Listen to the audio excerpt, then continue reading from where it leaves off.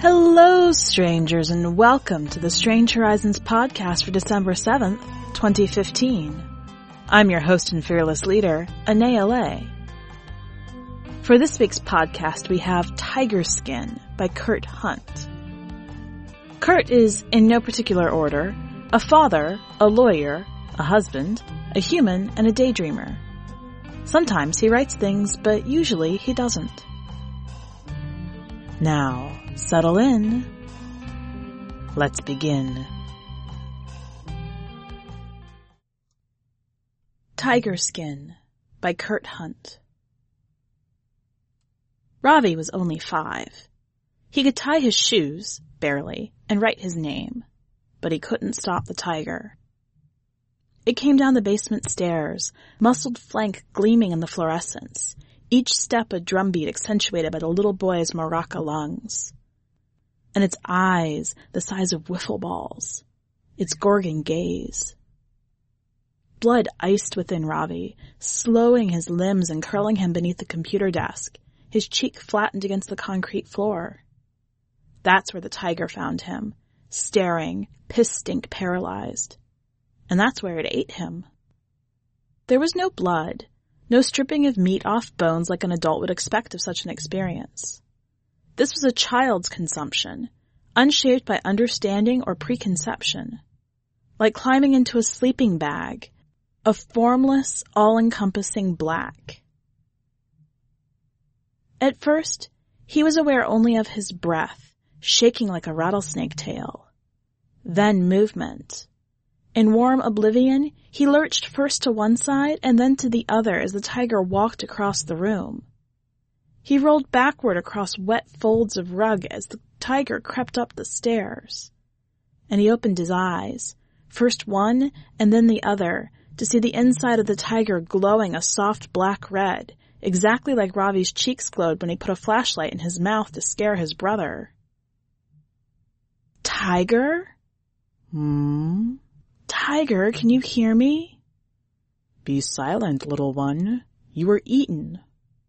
Ravi stayed quiet for a few moments, listening to the soft rush of the tiger's feet padding on grass.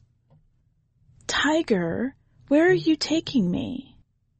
Wind murmured in response. Ravi's skin prickled as if the tiger's fur, rustling like wheat, was rooted in his own body. Adjusted to the dark, his eyes traced the contours of the inside of the tiger's face, eyeless fierce from within, clenched scimitar teeth less threatening. A flashing glimpse of moon revealed the eyes to be clear as windows. Ravi rose to his knees and pressed his face against the tiger's like it was a mask. Fresh air curled in from its nose. The slick backs of teeth pressed against his jaw. Through its eyes, he saw the world streak by. They were running hard under the night sky. The tiger's lungs swelled and deflated beneath his knees. He pulsed like driftwood against a beach. The heart throbbed its rhythm through every bone and every pore.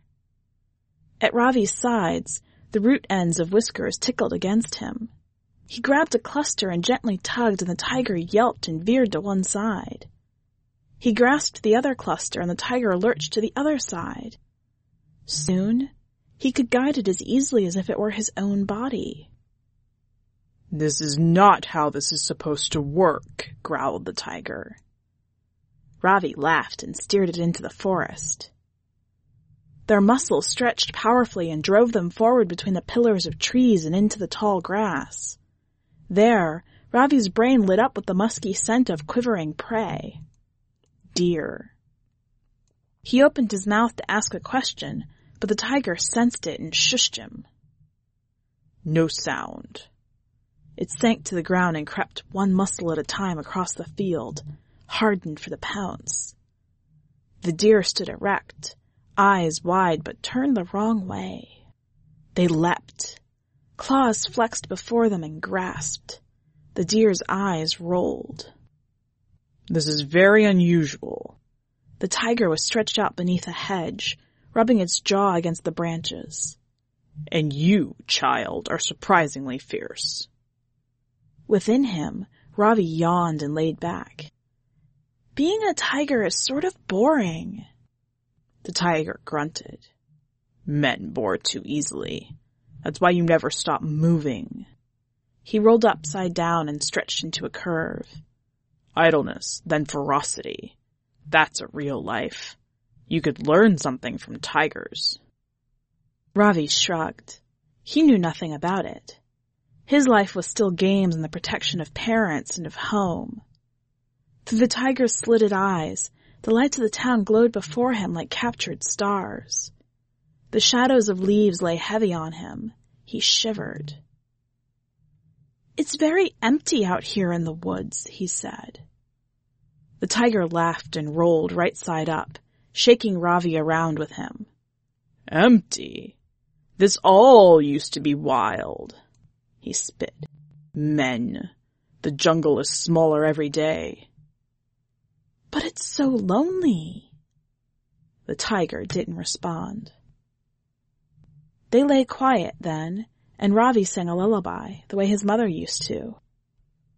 Loud, then quieter as he grew tired. The last few lines were mere whispers. You are crying, observed the tiger.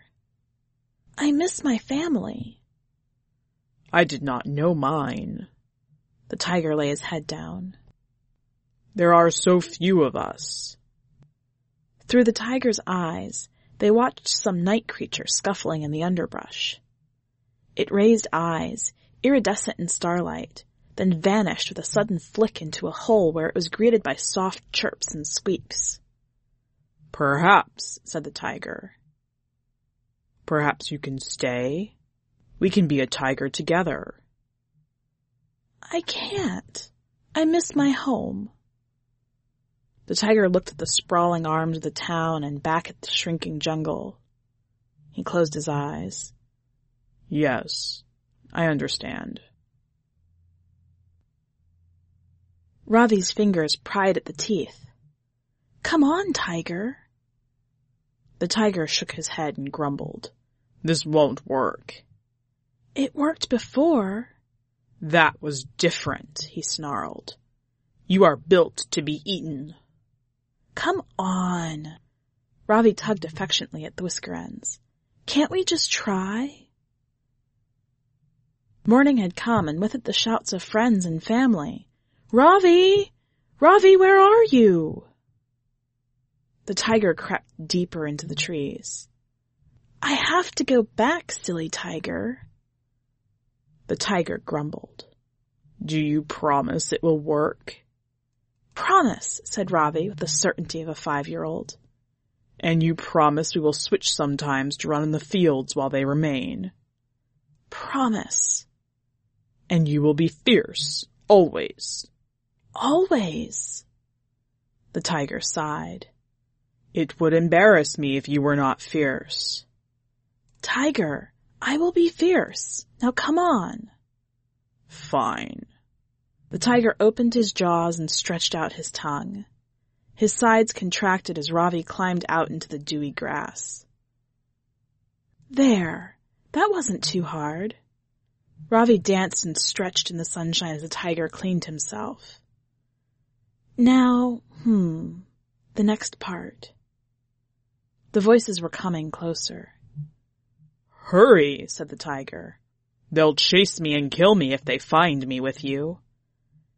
Okay. Ravi cocked his head. It's just, I've never eaten a tiger before.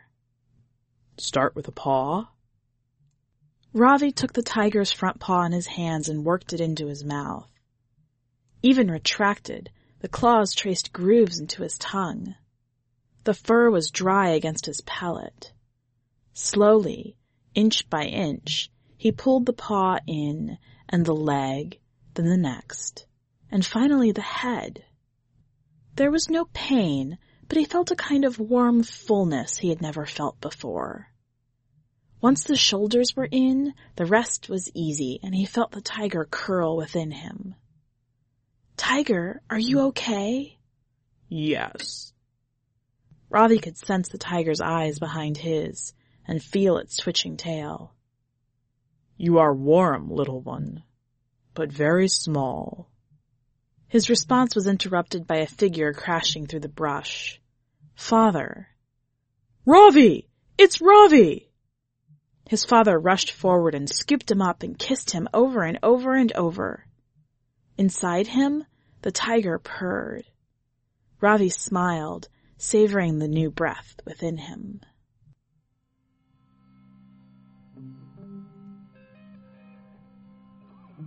Welcome back.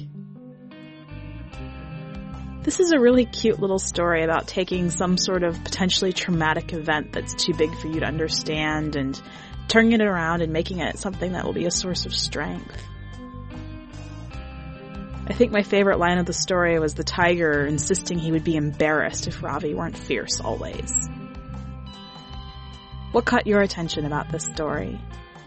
Go to the website and leave a comment either on the story itself or on the podcast to let us know. While you're there, make sure to check out the rest of this week's content. The column is Me and Science Fiction, Whiteness Rules the Planet by Eleanor Arneson. And the poem is To the High School Sweetheart in Snatches by Roshani Chokshi. One last note before you go. Strange Horizons is an entirely volunteer organization, supported by donations from our fans and community. If you would like to support us, check out the donate link on the website. That's all for this week. Until next time, stay strange.